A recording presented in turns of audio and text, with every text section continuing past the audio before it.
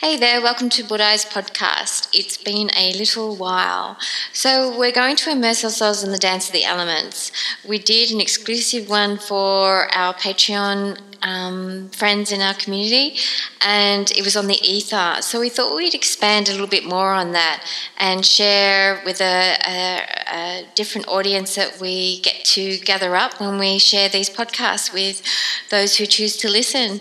So, Ayurveda is so huge, and we've often said that, and anyone who's dabbled in it or has immersed themselves in it, which is pretty much all of us, since it means the science of life. But we always have so many different perceptions. There's infinite perceptions, and everyone's got their thing that they, share with the world in the way they operate in their life and the way they flow.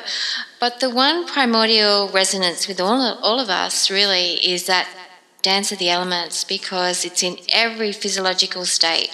It's in every living thing, and the air, ether, fire, water, earth.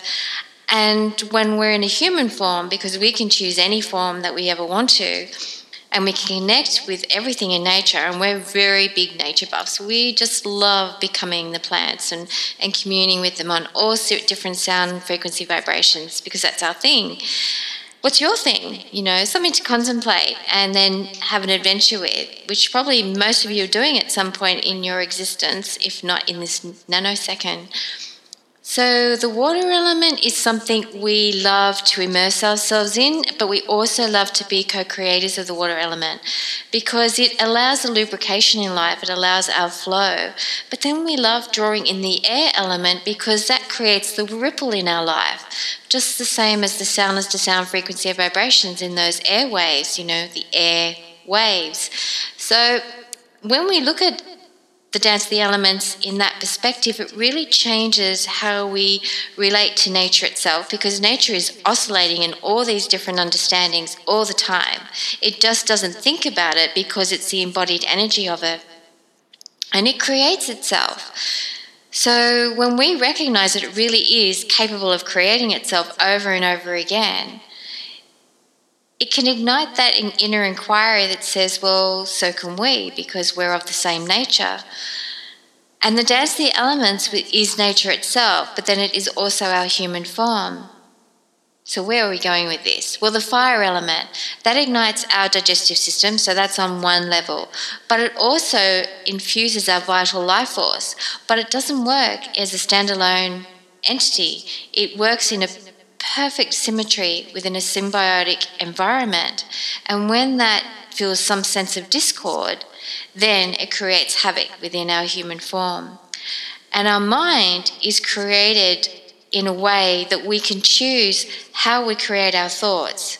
And we think, as scientists always say, or not even that, but we ourselves know we create infinite amounts of thoughts. And some thoughts are a very loud sound wave. So those of you who are telepathic and you're hearing, you know what we're saying. It's really loud. So when we come from the place of harmony and we're loud, it doesn't create a discord, it creates an expansion in harmony. So this is where the ether comes in, because ether is in resonance, and so are the others, but in a very different soundless to sound frequency of vibration within knowledge and wisdom. And when we're grounded through the earth element and we are able to draw into our vibrational frequencies within our cellular structure, our human form, then our ether, our wisdom, becomes a really empathic sensitivity within our consciousness. And telepathy is, just like empathy, is amazing. It just enables us to really create clarity around our thought processes. It helps us understand through empathy as well. When we're really cognitive and we can empathize, then we have a choice that's very, very present moment to moment as to how we want to share ourselves with the world and also become the listener of the world as well. But it also ignites that sensation of wisdom, and wisdom only knows humility. It's very, very humble. It's a very grounded sensitivity. And earth is humility itself. It's so open in its awareness of being an allowance. No matter what people do in the world, with what it does and how it creates, with what people create, it still has this giving nature. It always gives forth its energy through soundness to sound frequency vibration. And those of you who love to immerse themselves in bushland or in your own garden or rainforest or all those natural environments that nature has created itself, then the sound waves that oscillate out of those environments are phenomenal. You know, our body will really align to a very sattvic nature when we really openly express ourselves through the sound waves that nature is sharing moment to moment, and really open our vortexes of co-creativity within that. And then our mind becomes still naturally. Without thinking about stilling the mind, it will become still because it becomes so focused through the ether of the sound waves that the air waves, the air element, is connecting to, but then the earth element is grounding our body in and really touching as a resonance as of the earth and becoming the earth in that connectivity. So let's recap that part because that was a bit tricky. So our cells are the earth element, equal to the earth element that we feel in the particles of the soil. So within nature, everything is communicating itself all the time. And it has this incredible ability to create harmony within itself.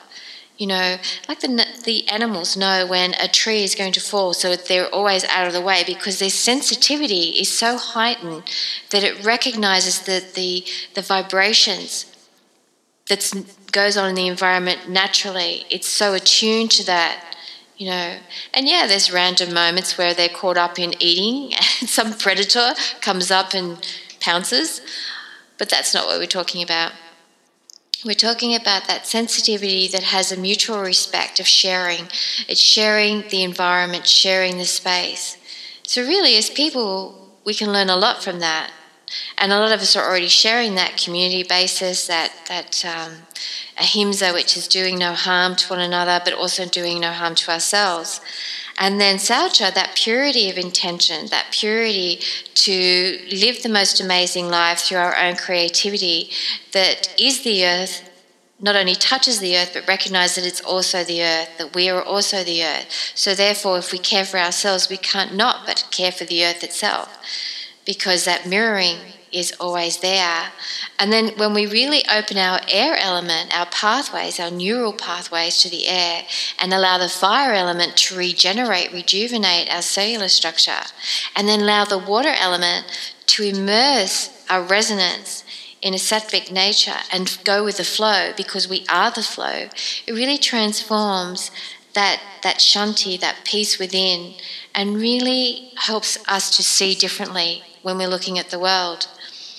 So sometimes people, to find that quiet space, they need to go and meditate. But other people, you know, their meditation is about going for a surf or going for a bushwalk or, you know, having a beautiful conversation with your best friend or sharing something intimate with your partner. All those things can be a form of meditation, because meditation is really, in essence, a way of stilling yourself and connecting. And so we can do that in so many sound waves.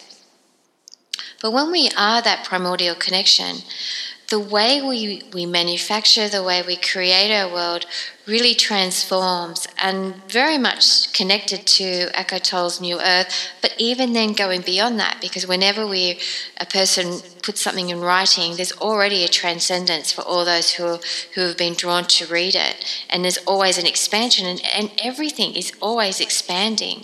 So that's why there's a non-attachment with nature. There's always that flow in the cycle of life, and life is eternal, so therefore you're always part of that cycle of life, flowing through the ebbing and through the flow of existence. And so our molecules are part of that flow. Therefore, it forms that fountain of youth where we're constantly immersing ourselves in a regenerative state until we say to ourselves we can't. And then that creates a disruption, a discord to our natural resonance of the flow. And that one word, those two words that says I can't, creates a block to all that beautiful synergy and that symbiosis through the ether, that wisdom, that knowledge, and with all the other elements dancing amongst that, and as part of that, and creating this beautiful Nataraj dance, the Shakti Shiva of life, it creates that disruption to it. until we recognize that we ourselves have become our own obstacle. And Ganesh is hysterical when he talks about obstacles. Oh my God, he'll say. Blah, blah, blah, blah, blah. Everyone's creating these obstacles, and he comes by and gobbles them all up. Until one day he says, you know what? Gobble them up yourself, because I'm done. And it's always done in playfulness, but it makes you laugh at what we do to ourselves, because we create our own obstacles by these limited belief systems. So what do we need in the dance of the elements? Well, we need that convergence, that the fire then burns bright to break down and dissolve into ash, that ability that we create that crisis of the I can'ts and the limitations that says no all the time, rather than yes I can because I am. So it's interesting, isn't it, when you think about it? Because when you really get this, it becomes your positive affirmation, your affirmation that you feel enlightened by, because you've brought more light energy into your body. And your creativity is ignited.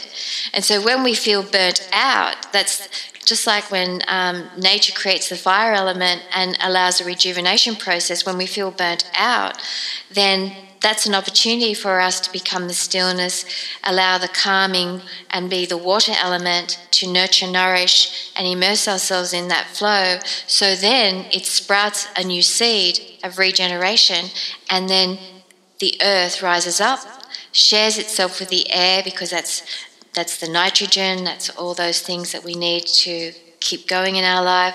And then, of course, potassium, all those things that are our own components of the chemical composition. And then the ether allows the infusion of all the wisdom, so it knows how to grow that tributary in a direction that's going to serve us for our highest growth.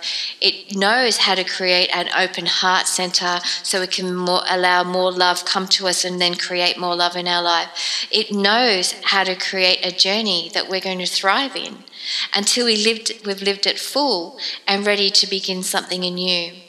So we thought we'd do this brief share with you all, because it has been a little while since we uploaded a podcast to you all and shared. We hope you've enjoyed it. We hope you were immersing yourself in your own dance of co-creation, your Shakti Shiva Nataraj, creating your own mantras of enlightened energy, bringing more light in, and having a playful time in your journey. We look forward to catching up with you next time. Bye for now. Namaste.